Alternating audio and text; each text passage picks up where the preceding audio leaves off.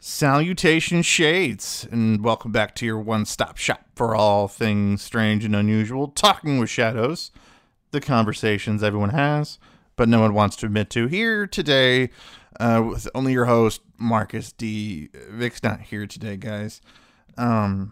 This is going to be a tribute episode, actually, on September 17th, 2021. A good friend of me and Vic's, Robert Walter, a.k.a. Bulldog Malenko, passed away from COVID. And Bulldog was an incredible guy. He invited me onto his podcast, the Bulldog Unchained podcast, numerous times to talk about the paranormal. He was a big inspiration, to me, and encouraged me to really start a podcast with Vic. A lot of people had been for a while, and after he started bringing me onto his podcast, it really got, me motivated, and me and Vic finally decided to actually sit down and actually launch our podcast. And Bulldog actually was one of the people that I was sending some of the early ideas of our logo to get feedback from, even before I sent it over to Vic. I mean, that's how instrumental that Bulldog was in, for the launch of our podcast. And, when Vic went to take care of his mom back in 2019, I needed to record a patron episode. I had to sit down and I had to think about who I could bring onto the podcast that could really, try to step up and, even try to hold a candle to what Vic brings to the table. And the only person that could even barely come close was Bulldog. Bulldog stepped up, he rose to the challenge, and came into the studio back in 2019 and recorded an episode with me where we talked about ancient astronaut theory. The theory that aliens were instrumental in guiding early man. And, I enjoyed doing the episode with him, and me and Vic talked about it, and after Bulldog passed away, we thought it would be a good idea to release the episode to everybody, so that everybody could enjoy the podcast that me and Bulldog did. So, rest in peace, Bulldog. He really was the true king of villains. So, I hope you guys enjoy. Hey guys, welcome back to One Candle Society. Here with your host, Marcus D. And joining me in the studio today, guys, I have a guest host with me. He is the host of the Bulldog Unchained podcast. He is the king of villains himself. Please welcome to the studio, Bulldog Malenko. Thank you, brother. Absolutely. And today, guys, Vic is still out, so I brought Bulldog in here in order to be able to help me with a particular theory that we both really enjoy, and I think you guys are going to enjoy too. Today, we're going to be talking about ancient astronaut theory. And summing it up real quick, ancient astronaut theory is the theory that extraterrestrial life in some way, shape, or form was involved in humanity's either creation or its advancement throughout the years. People have been arguing about this for years with different theories on how this may or may not actually go down. Me and Bulldog have talked about this extensively on his podcast and in private, so he was the guy I wanted to bring. I appreciate it, man. Mm-hmm. I've been looking forward to doing this. Absolutely. And today, guys, we're drinking Angry Orchard. I am drinking the pear, actually. I have rosé. Awesome. It's not bad. Yeah, Angry Orchard's pretty good. With a much more behind us. Also, guys, if you ever have an alcohol you guys want us to try out, please put it in the comments below, because we love suggestions, as you know here. So, not just topics, but also alcohol as well. So, Bullock, do you believe in the ancient astronaut theory? Believe is a hard word. And when I say a hard word, I don't mean like psychologically hard. I mean it's just a hard, definitive word.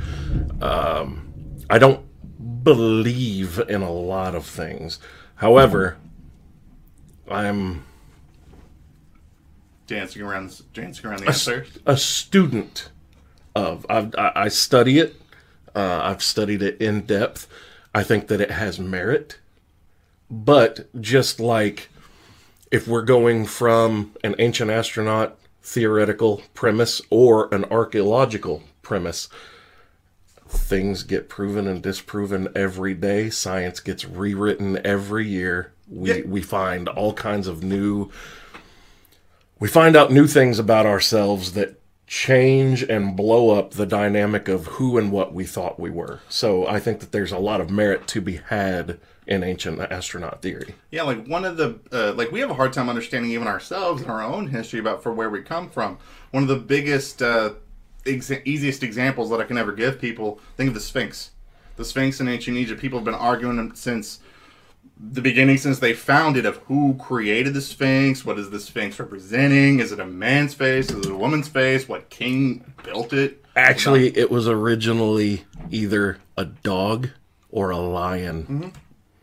And Graham Hancock, who we were discussing before we started recording, Graham Hancock is he's a guy who wrote Fingerprints of the Gods, Magicians of the Gods, and has a new book called America Before. He is he's the one who coined the phrase, we're a species with amnesia. But he and Dr. Robert Schoch, and now they have like 60 other high-level archaeological people behind them, in the theory of, well, okay, we know that the pyramids date back to about 4,500 BC, but they're thinking that the Sphinx actually dates back to between 8 and 10,000 BC. Mm-hmm. And the reason why is because the Sphinx shows erosion that no other structure on the Giza Plateau displays. And that would have to date back to when the Nile Valley was a lush, almost tropic environment. And a lot of people are unaware that it was a tropic environment. Yeah, before it became the desert that it is today. And Yes. like the Sphinx was actually changed halfway, like I think partially like halfway through, like you said, from like what they thought it was dedicated to the Egyptian god Anubis, and then they shifted it to being the body of a lion to like predate, I think, like the astrological sign of Leo that was like over the sun at the time. And the reason is because the way that it's facing, I can't remember exactly but it's facing the land of the dead. Yeah. So that's why people thought that it was originally dedicated to the god Anubis, and whatnot too. But yeah, the ancient astronaut theory itself is fascinating, and for those that don't know, the pioneer of ancient astronaut theory's name is Eric von Daniken, who wrote Chariots of the Gods back in the 1960s. Which is a good book, which you guys should check out. Yeah, it's an amazing read. That book is the whole reason that Georgios Tsoukalos, you may not know the name, but when I say the dude with the crazy hair and aliens, that guy, the meme. Yeah. That's why Giorgio exists, and David Childress and countless other ancient astronaut theorists. Got the jobs that we really wanted. Man, I stumbled across ancient astronaut theory way too late in my life. Like, when it was introduced to me was actually about 2 years before Ancient Aliens aired on TV, like before it first started, and I was like, oh my God, this makes way more sense than any religion I've ever studied. Like, it would actually explain a lot of religions in a better sense. Like in Hinduism, the Bhagavad Gita descended from the sky. And keep in mind, these people 6,000 years ago or 4,000 years ago wrote this using words that they had to describe things at the time. Yes, like the gods are arriving in these massive ships, and they had words for like that. The Bhagavad Gita descended from the sky in a metallic fire-breathing dragon. Its belly opened, and a man walked out. That's a spaceship!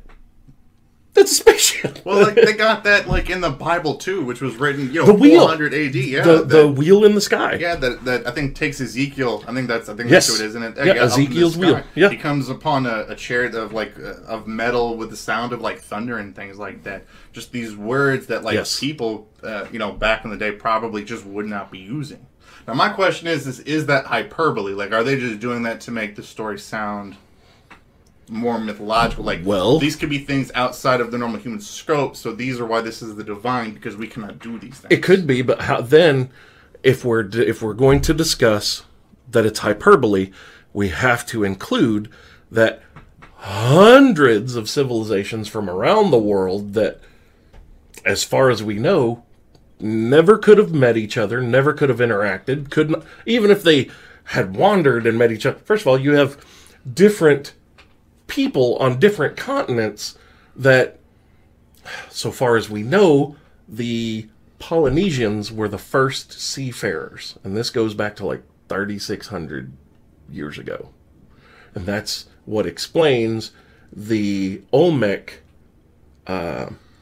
carving statues in South America, and the carvings have like African and Polynesian features, the wide noses, the wider set eyes, the stronger jaws.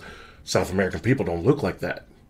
So why would these South American people make carvings of themselves that aren't correct representations, but they're carving representations of people from a continent away? But here's the point that I was making, though. You've got hundreds of civilizations that have stories about encountering beings from the stars, from the sky. And if it's just hyperbole, well, that's a whole lot of hyperbole. How did these people all come up with the same kinds of stories and stories of these beings, whoever they may be, extraterrestrials, time travelers? We don't know. How can we know? But So they intervened and they helped guide people and helped establish actual civilization and advance. So I have two ideas on this. I'm not saying this is particular what I That's believe. what the I'm just saying speculation. No, I'm just doing this for the sake of argument. So I have two ideas behind this about why all these different people are coming up with these similar ideas. Because what myth does is it's giving answers to things that we have a hard time understanding. Even though all these other cultures talk about being someone from the sky, also all of these different cultures are all talking about myths of people coming back from the dead. At the various times, these are people that are just saying, what happens after life? Well, okay, there's various ghosts stories across multiple different cultures. That doesn't by itself mean that ghosts exist just because all these different cultures are saying that. All these different cultures talking about the gods coming down and descending from the sky could just be a way of them. That's where they would come from. They would come from the sky because we can't get up from there. And this is this myth, this glorious Right. astrological, like awe-inspiring place. That's where they'd have to live. And also the second thing too, I think that it comes to it too, is I think that comes from how leadership works too. And a lot of these different stories about people where aliens have come down and they've intermingled with society. A lot of the times what they're doing is they're interacting with great leaders, great kings at the times. And I think that gives justification to a lot of leaders as of why they're in charge, about why things are the way that they are. That's just my thought of if I was a leader and I was going to manipulate people, that's how I would do it. Okay. Now, here's where this starts to collapse a bit, though. God, I feel it coming. I wish I could think of their name off the top of my head, but there is a sect of people in South America that their temples. Okay, the Aztec pyramids and the Egyptian pyramids. Do you know that they are perfectly aligned with I each other? didn't know that. They align with Orion's belt. These people believed the same thing, that when you die, that's why there's the opening at the top, and it is directly, like these openings are pointed at Orion's belt, and you've got pyramids in Africa that are aligned with pyramids in South America. That's crazy. And we're talking not a degree off. That's what? How? And then, on top of that, though, there's this other sect of people from South America. Their temples are built pointing at something else. And when they were questioned what it's pointing at, they named it, and they said, that's where we come from. It's pointing way out into deep space, and we were not able to observe the place that they were talking about until the 1970s or 80s. And then we discovered it, and sure enough, there's this whole planetary system up here that they are pointing directly at that is not observable from our night sky. We can't see it from our planet. Like, just, you can't point at it like you can, like the North Star or the star, like you have the other stars of like the Big Dipper or Orion's Belt. No, this is not observable from our planet with the naked eye. But they knew it was there. It's all of their temples are pointed directly at it, and then it's discovered thousands of years later that there's something that's there. And they said, this is where we come from. Well, how did they make that up? How did they make up something that they couldn't see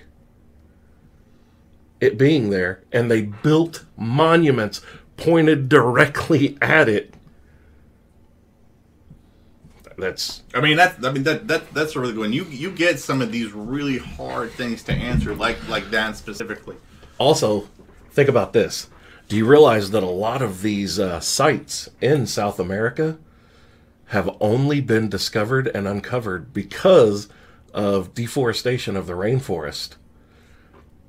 And on top of that, it's like 5.5 million square miles that we still can't. And some of these things are now being discovered using LiDAR, which is light imaging. Oh, yeah, where we're finding some of this stuff. Yeah. Well, keep in mind, the Sphinx itself wasn't even found until... they didn't know that there was a sub-level of the Sphinx until the 70s? Yeah, about 80s? this stuff. Yeah, we found weird stuff like this all the time. I mean, it goes back to the idea of we're a culture of amnesia where we don't know.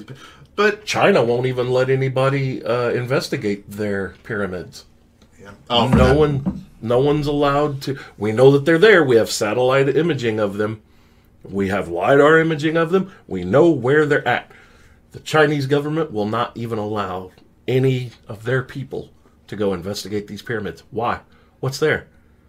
We're going to experience it there. My first thought, personally, is because, like, a lot of the times whenever you've like, ancient archaeology was not the most professional thing that was done. I mean, again, going back to the Sphinx, I mean, how much we damaged the Sphinx when we were trying to restore it and investigating how much damage that we actually caused to the Sphinx. But at the same time... what are you going to find there? Exactly. That question coincides with, wouldn't you love to know what's in the bowels of the Vatican? What kind of information do they actually have in those archives?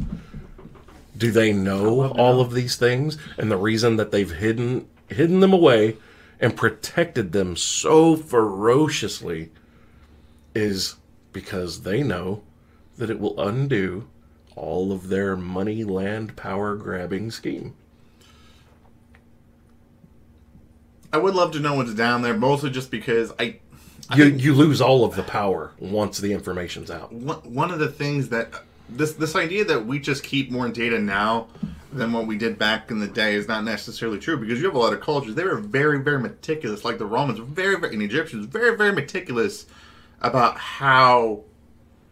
just keeping records of things. And look what happened to the Library of Alexandria. Burned to the ground. Bye. How much of our history was lost in that? Well, it's assumed it was lost. For where it's at. Exactly. For where it's at. The majority of it was probably taken to the Vatican. Because we have records, and again, we keep going back to the Sphinx, it's a really good thing to talk about within ancient astronaut theory. We have records that talk about like how much the Egyptians paid some of their workers back in the day. So this is how meticulous some cultures actually are. So I think I was going through some of this. We were going back to like how you were talking about like how do we know all these temples and things are pointing to this particular thing in the night sky that we can't particularly observe. But I think this goes back to this idea when one of the arguments against ancient astronaut theory, and I believe, and I understand it to an extent, and I get it, is this idea that there's no way that ancient cultures could have done some of the things that they had done without outside influence. This is where Graham Hancock comes in. So, getting away from the ancient astronaut side of it and going into the species with amnesia side of it, we as anatomical human beings as we are now have existed for 200,000 years. Woo! But about every 10,000 years, a huge cataclysm happens across this planet that wipes the majority of us out, and we get to start all over. So imagine if something hit today that knocked, first of all, it kills 95% of the population, so we're down to 500 million or less around the world. Also, a large part of the world isn't going to be habitable again for a really long time. And then you've got all of the satellites, anything electronic like this that an EMP is going to wipe out, it's done. Now think about, we have moved the majority of our lives away from ink and paper. And a lot of the ink and paper is going to be destroyed in a cataclysmic event anyway. But also, all of this, all these things stored on a flash drive or on hard drives or any kind of actual media. It's gone. It's gone. It's gone forever. You're not going to restore it. First of all, it's going to be hundreds or thousands of years before these people are able to recreate electricity. And somebody has to start One Candle Society all over again. That's what they're going to be living as the One Candle Society. They're going to be like, Jesus, we don't even know how to start a fire anymore. Like, think about it. I know. It'd be like Walking Dead. Can you start a fire without matches or... I can't, but Vic can, and that's why I'd be coming over to his house. Like, if you think about it, okay, I know how to hunt. I grew up hunting. If everything goes gone, hunter-gatherers are the only people that are going to survive on this planet. That's it. If you don't know what you can and can't eat in the wilderness, you're dead. Not only that, there's a lot of bold people that don't understand the dogs that you love. The dogs that you love. I'm going to tell you what, you people that have 3 or 4 dogs in your house, let those sons of bitches go for about a week and a half without eating. And I bet you're going to find out real quick how little they love you. Again, I don't know how to do those things. Vic does, and now you know exactly about why we're friends. You ever seen the show Doomsday Preppers? Yeah, my prep was making friends with Vic. That was my plan from the beginning. Don't tell him.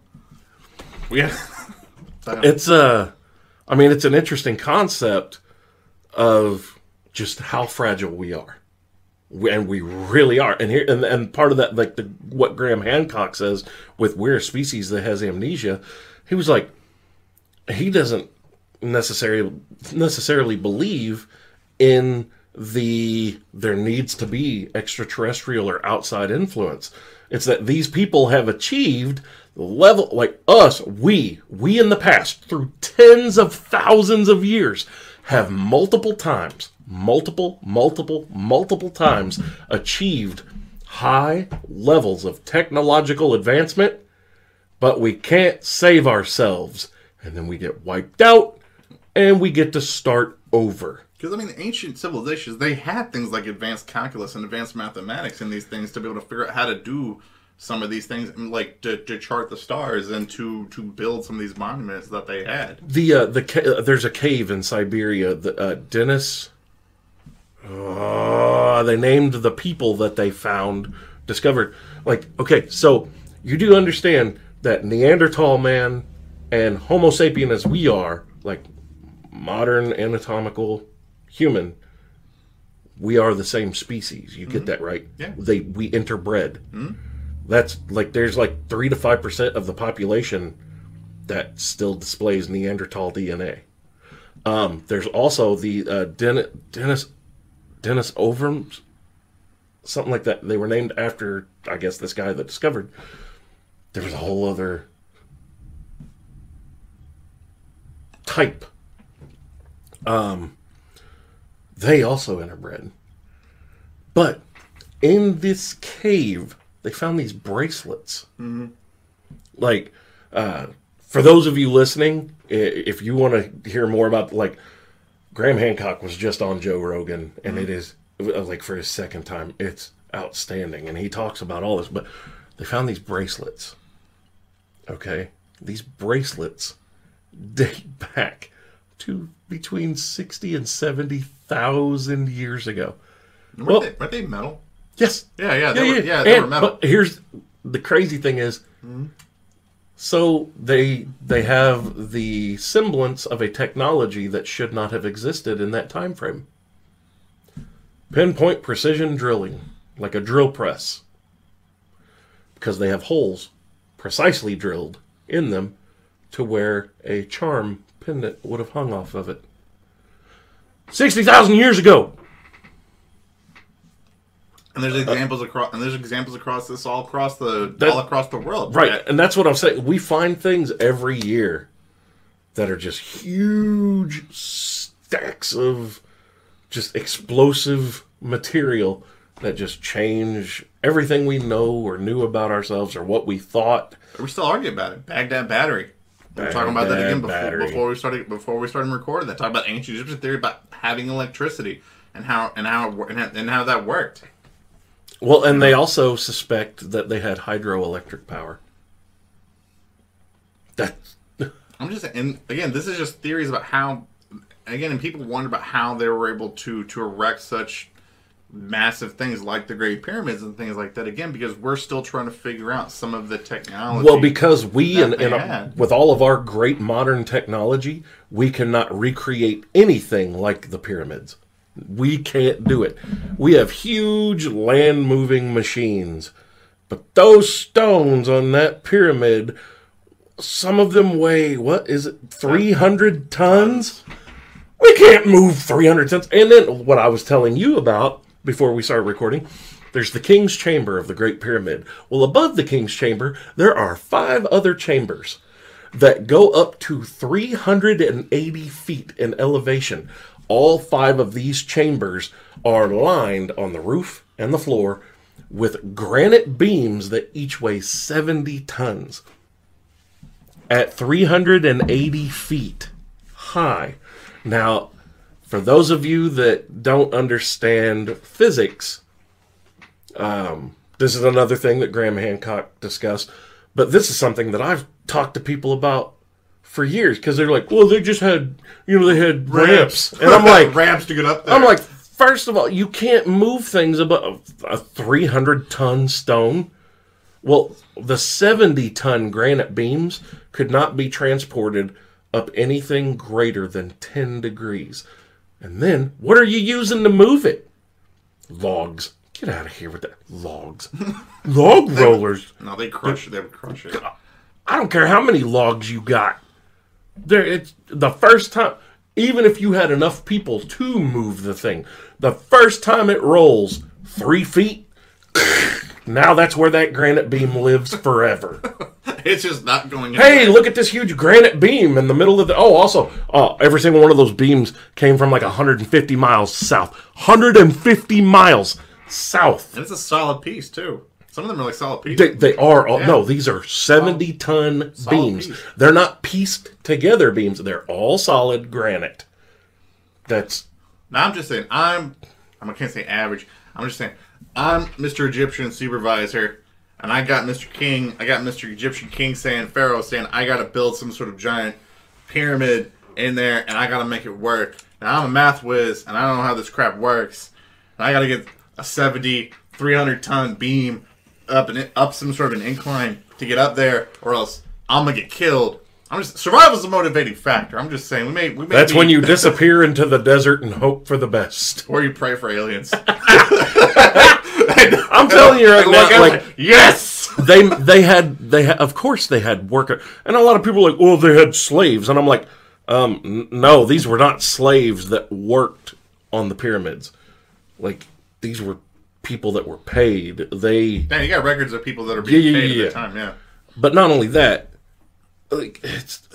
So here, I'm gonna tell you what this is a good point to bring it up. This is gonna be my biggest problem with ancient astronaut theory. And I'm not excusing the idea that extraterrestrials exist. We've talked about it extensively on the channel, podcasts before, that they could exist. So, if aliens actually came to Earth, why? Okay. Why would you be manipulated? Because if you think in the only context we can think about really about why they would be doing it is something that we would do. And if you think about the stuff that we do, whenever we're either influencing cultures or if we're influencing even on a genetic level for stuff, it's really not. Why are we influencing civilization? When an advanced species meets advanced civilization meets another lesser advanced civilization, that often ends with their assimilation, extinction, or enslavement. You're assuming that they came here and met us. Oh, that's a good one too. But I'll skip them too. But You're not throwing in the possibility of we're a genetics experiment. No, This is a lab. This is a huge laboratory. Yep. That was cultivated and groomed and terraformed That was next. over billions of years to make way for a laboratory, a perfect testing site, and for what? That's the thing that I've heard of, because you think about why we do this, about why we manipulate genetics. The reasons often are for medicine, warfare.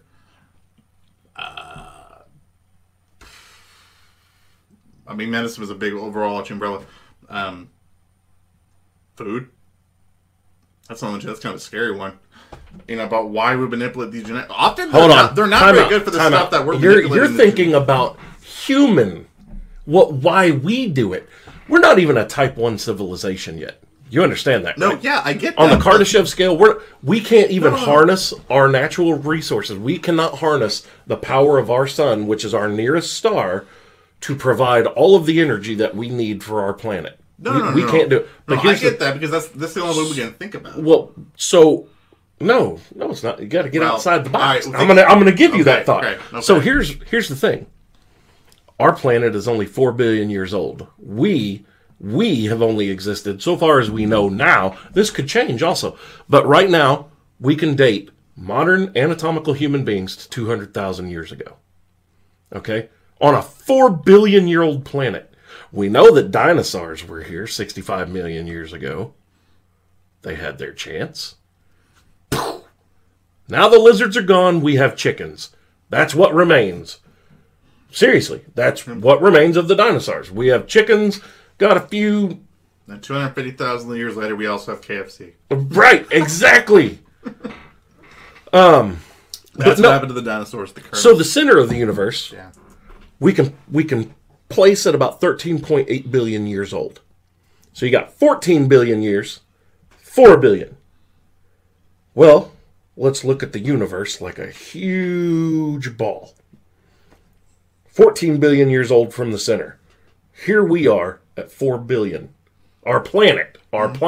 We've only existed for 200,000 years, not even the blink of an eye of our own planet, let alone the universe. What's here? Here we are way out in no man's land. We're on the outskirts, okay? And there's all of this. What's and I'll even respond to that. Like, what's out there? When we've calculated the energy that it would take. No, hang on. I'm not. To get there would be ridiculous. For what we can produce. True, for what we can produce. So how do you know that there is not a planet or a civilization that exists in a completely, for us, physics-defying way of life? Oh, section of space. They have... No. What if they have a complete planetary, after billions of years of their species existing, not just their planet, say that they're... Okay, 14 billion years in the center. Say that their planet appeared 12 billion years ago. Say that they've existed for 8 billion years now. They've been around 4 billion years longer than our planet has existed here. What if they have multiple planets in a cluster, that they have a complete hive mind mentality? They are able to communicate planets away from each other and harness their own energy, let alone they can harness the energy of every star around them to power all of their planetary needs. But they have learned to harness their own mental energy. And what if they can do it subconsciously now, where they don't even have to think about it? And that's what can propel their crafts, their ships, whatever they use to travel great distances in the blink of an eye. You got the Alcubierre drive, the theoretical drive, which is used in Star Wars, Star Trek. In Star Wars Episode 2, Attack of the Clones, for people who don't know what I'm talking about, when Obi-Wan arrives at Planet Kamino, the circle that his Jedi Starfighter detaches from, that's an Alcubierre drive. It does not make you go at the speed of light. It bends time and space around the object that is traveling. Like that. In a society that can do that stuff, if they're the ones that are influencing us, I honestly may think that means if we're some sort of science experiment for them, we're some sort of alien sixth grade science project. We are the potato farm equivalent. I think ant farm for some sixth grade extraterrestrial project, being like, hey guys, look, what did I do? I did the easy way out. I made a civilization on a planet. Our planet is a reality show being broadcast in a classroom on multiple motherships, huge vessels, where there's a teacher talking to younglings, children, whatever they are, little kids, and they're basically telling these kids, hey, so this is Earth. This is one of our experimental properties. This is, we created what's called human beings here, Homo sapiens. They call us something else. Of course they would. We're just using English. We're using words we made up that they probably laugh at. But they're telling these kids, you can't go there yet. It's unsafe.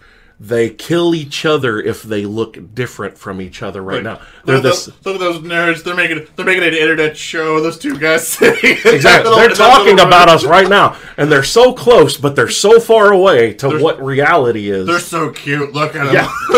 They're trying to piece it together, and they're never going to do it in their lifetime. Look at them trying so hard. But yeah, they're basically telling their kids to stay away from here. We're like the Alabama of the universe. With all of the trash around of our planet to prove it. Dude! Yes, Our orbital space of our planet looks like somebody's front yard in the most rundown trailer park you've ever seen. Like, there's just junk that we've put up there. But yeah, no, I think that it's very feasible that we are a genetics experiment, and one of two things has happened. One, they intervene periodically to assist us, to help further and progress us, and maybe now we've become too dangerous for them to intervene because it will cause mass chaos and panic. And which, think about this. I think if that was true, that they were intervening every now and then to keep us from being able to advance to a certain point, which I think... No. They're trying to help us. But I have a hard time believing that, because again, I think we're projecting this concept of empathy or... Well, why would you create something? Like I said, for medicine, food, or some sort of like... So you think people have aquariums in their house because they're going to eat those fish? Or sport or recreation for whatever you do. Recreation. Yeah, for recreation. But you care about those fish. You feed them. You make sure that they have a nice aquarium to live in. If you have a dog, you take care of it. You help it along. And that's the thing that I don't like when I watch about other people talk about ancient astronaut theory. Is this is the part that they don't talk about. They always give this huge, profound influence and reason about extraterrestrial life influencing humanity, when if that's really the case, I don't think that it's it's probably a lot darker than what people are properly giving it credit to. Like, even at its best, where we're just recreational, we're just some sort of giant ant farm. That's kind of a depressing thought. That Why? You know, Why is that depressing? oh, I think it's You're thinking of it. You're thinking of it from a very egocentric place, where we on this one planet out of 9 in our solar system that resides in our Milky Way galaxy, that is a huge spiral galaxy. From our little ball of dirt here, we have discovered over 100 billion different galaxies, of which we reside in the 2 or 3% of the smallest known galaxies that we have discovered from our ball of dirt, and everybody thinks they matter. None of us matter. You don't matter. You don't matter. I don't matter. All right, we don't first off, matter. I'm gonna say it now. You do matter because me, Marcus, I love our fans more than those names. I do. We appreciate our fans more than any Of of course, us. look, I'm not talking about that. Of course you appreciate anybody that watches your show, interacts with. No. The grand scheme, stop it. Grand scheme of things, of being, this planet is insignificant. Completely insignificant.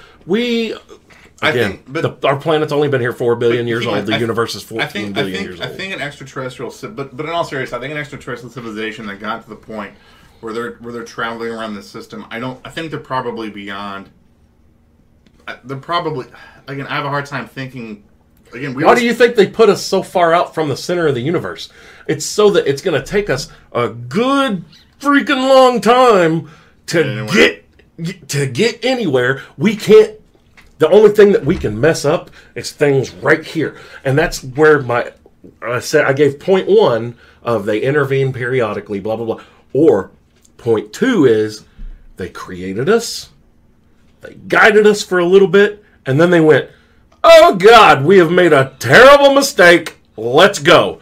And now we're the alligator. Earth is persona non grata. Nobody comes here anymore, and they basically are waiting for us to either there's going to be an asteroid that wipes us out, or we're going to kill each other off. We're just going to wipe ourselves out, and they're going to come back and start over. We're the alligator in the sewer of New York. It's like we were just flushed. We got too big, or whatever we were. This one flush.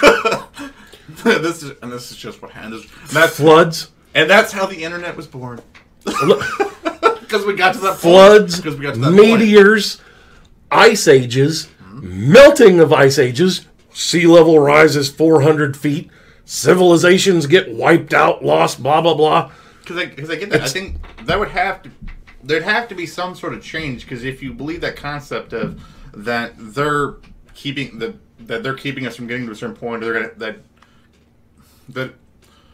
they're keeping us from getting to a certain point, something had to happen, and that's why we've gotten to this modern age of now. No. Or if they were guiding us, why did we even get that? Why did we keep having this? Why didn't they intervene? Hold on. So how do we treat wildlife preserves? You don't intervene when you see the lion take down the gazelle. That's nature. It's actually a punishable, it's a criminal offense when sea turtles lay their eggs and the eggs hatch. People have tried to go help the baby sea turtles. All of them make it to the ocean. Now they have Coast Guard there. When hatch time comes, and they have other agencies there that keep people from assisting the sea turtles, and that is because it throws off the biological ecosystem balance of the ocean if all of those baby turtles make it. First of all, you're depriving the seagulls that know when the hatch time is, so they come get food. 2, you have other predators like crabs, like sand crabs and stuff, that get baby turtles. There is only a certain percentage that is supposed to make it into the ocean, and some of those get eaten by other sea creatures and sea life, and that's just it. You don't intervene in nature. If you do, you start to throw. That's like when they put the what was it, Yellowstone? Mm-hmm. Now they have the wolves of Yellowstone. Oh, to introduce them and stuff. They had to. Because the deer, they made it illegal to hunt the deer or elk that were there, and they started destroying the ecosystem. And then they had to introduce the wolves. Well, then the wolves balanced it out. Well, then you had beavers returning, building dams. You had the rabbits. You had everything else, and the fauna started to come back too. Here's something else that I'm going to bring up too, because this is a good point we're talking about. We're talking about why don't aliens intervene? Why don't we do this? Do they do that? Do they do this?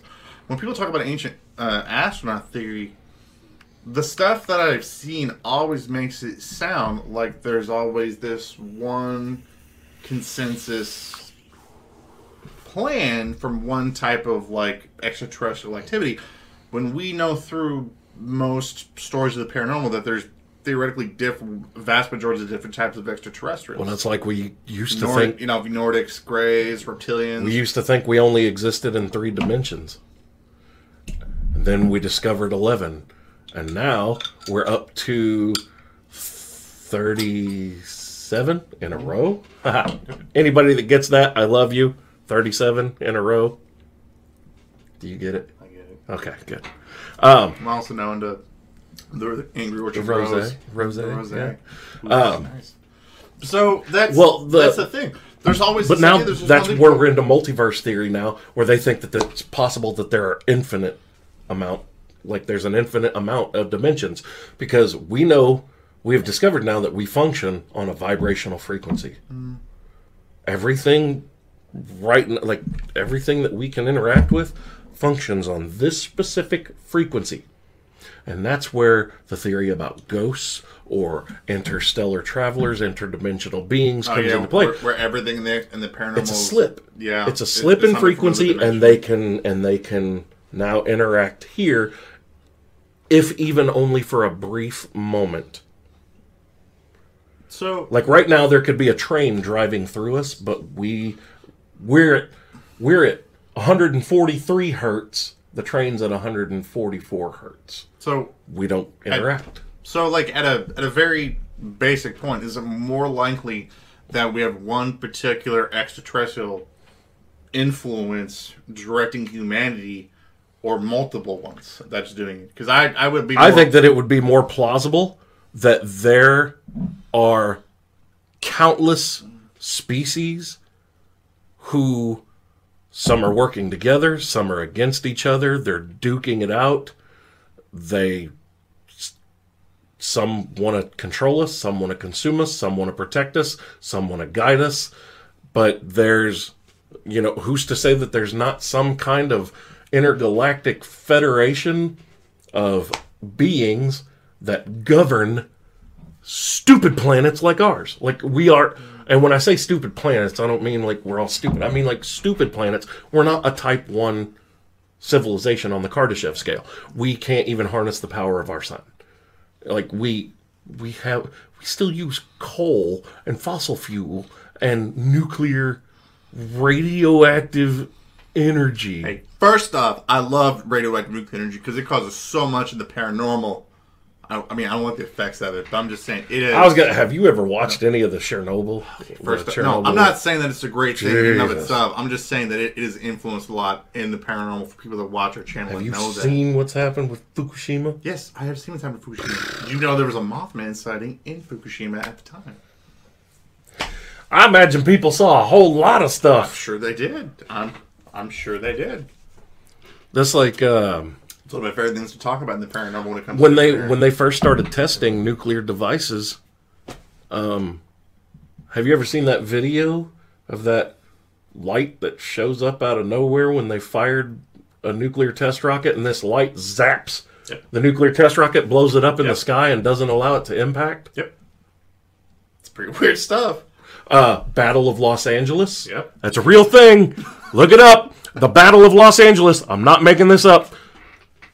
1940. Not the movie. No. 1940 something. All these huge skylights start sweeping over the skies of Los Angeles, and all of the military personnel started firing huge guns into the sky. There was a huge firefight.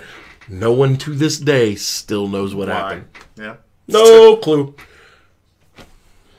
But that's why I bring up this idea with ancient astronaut theory. But if you watch the stuff on the History Channel, if you watch the stuff on other people, that's my biggest beef with it. Well, we're still trying to fill gaps. I know, but that's my biggest beef with it, is this idea that it's one particular force that's doing it.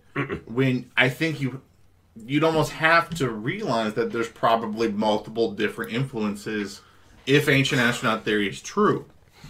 We can look at religion. We can look at one particular religion to codify this a little bit better. In the Torah, which is the Jewish Bible, okay, or the Old Testament. I'm not digging that. I'm not digging the Angry Orchard Rose. It's all right. It's all right.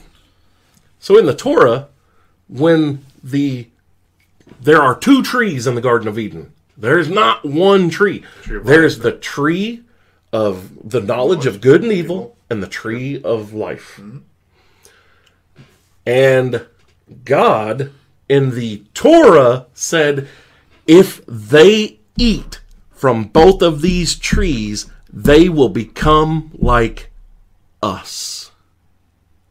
Not me, not I, us. Well, yeah, a lot of pardon the shit out of me, but who's us? Yeah, Jehovah. When you look at a lot of your brothers and sisters that don't want to get mentioned in the book now. When you look at a lot of the language of that, they're like within like Judeo-Christian stuff, there implies that there's reference to other deities that he doesn't want. You mean like the fact that Lucifer was most likely his brother, and not a creation, not an angel, not anything of that nature. They were siblings, and that's why Jehovah couldn't just flash him out of existence and instead banished him from heaven, but also took a third of homie's followers with him. Well, if you look at a lot of like religious texts, there's this concept of like within the Jewish Christian concept, like the Nephilim, or the Gnostic stuff, like and seraphim and all that. Yep. Like they're these people that are breeding with humanity. Enlil, Enki, or the Anunnaki.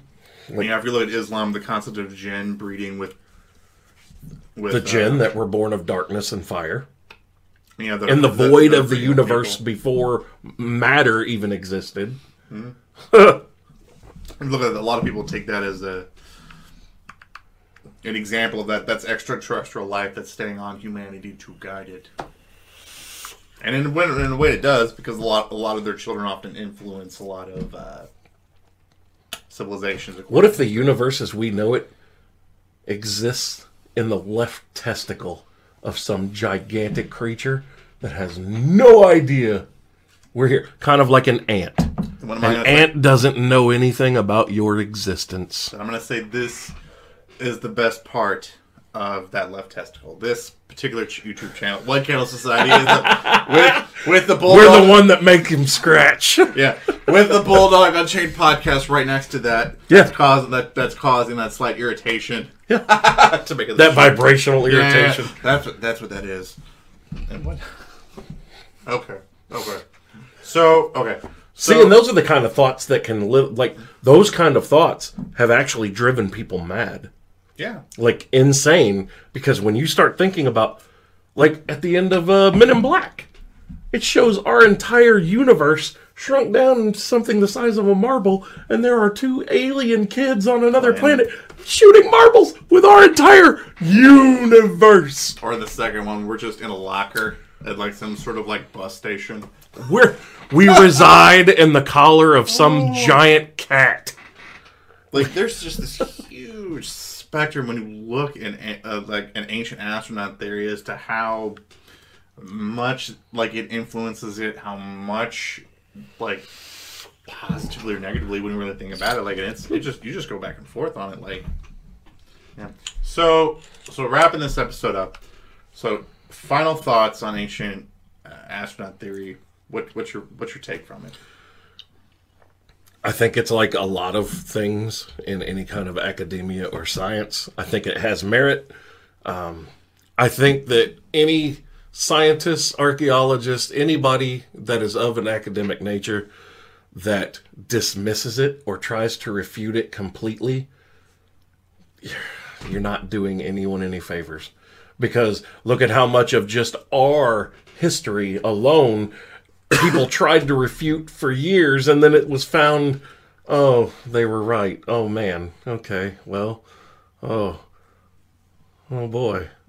Well, now we have to rewrite textbooks. We have to rewrite science. Oh, God. Yeah, exactly. And that's it should be looked at, like ancient astronaut theory should be looked at the same way that modern medicine or biology or technology is looked at.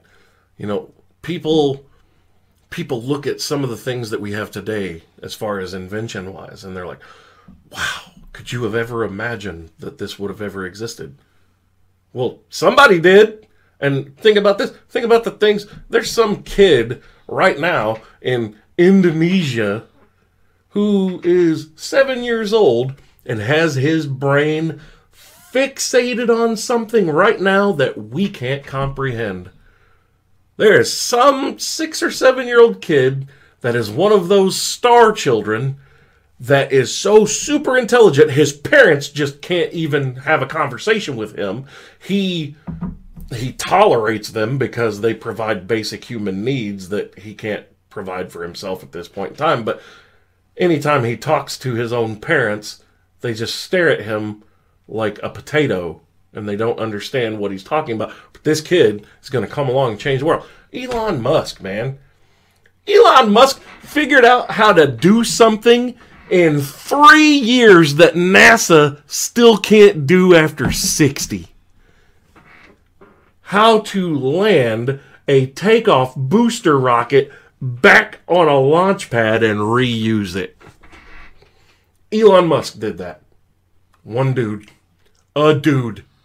Figured out how. He also figured out, after going to Russia to potentially buy a surplus of their rockets for his SpaceX program, and they wanted to charge him like $12 million a rocket. And he was like, that's insane. And they literally, I'm not making this up either, literally laughed at him and said, what's wrong, too expensive, little boy? And he got pissed, closed his portfolio, walked out, and on the flight home, figured out how to build his own rockets for $2 million each. And then he figured out how to land those rockets back on a launch pad.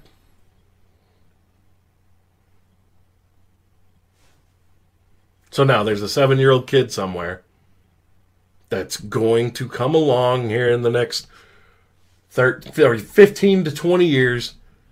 This kid's going to change the world as we know it.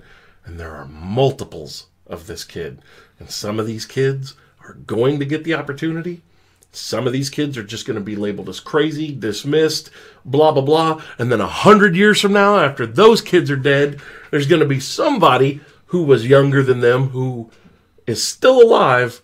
And then it's shown that every crazy thing that this kid said that he was dismissed for and never given a chance to prove or show or move forward with, they're going to show that it can be done. It can happen. And, oh, damn, we were wrong again. Because we as human beings have very tiny brains and we compartmentalize everything. And kind of like religion, we compartmentalize things to what we are able to understand. My take on ancient astronaut theory is that you have to look at it from the context that there's probably not one particular extraterrestrial influence that's taken on humanity. You can't. The law of statistics. Yeah. You can't look at it from that context. There's probably multiple different extraterrestrial influencers, if it's true, millions. That's impacting it. The second part of it too is this concept that we always dismiss how further along in technology ancient civilizations actually were. We always have this concept that they were these dumb dudes that were chewing on rocks, probably back in the rocks day, together, trying to figure stuff out. When in actuality, they were probably way further along, probably even in some stuff than we are today. With some stuff, and they had concepts of things like ancient mathematics and advanced mathematics, engineering, and these kinds of concepts. When you look at it, and when you put that all together, that's what we're always trying to do is trying to figure out our history of what was us. If you can't answer that, was there something else? Well, and the fact that we can't answer Yeah. what we were and who we were hinders where we're going. Mm-hmm. Imagine if we could somehow develop that hive mind on this planet and develop that hive mind with our planet, and the planet could give us all of the information about all of our peoples that have existed since we came about. Mm-hmm. A worldwide network of endless information at a thought. At a thought. First of all, our entire way of life goes away. Money is meaningless. War is over. You have 7 billion people now who function together as one entity in the cosmos. And that's what it takes to become that kind of civilization that can perform interstellar travel. Then you got to wonder at the end of the day if ancient aliens or if extraterrestrial life has been guiding us along. The last question would be, what would they think about us? I'm going to leave that thought for you guys in the comments below. But don't forget, guys, keep believing, because we'll keep listening.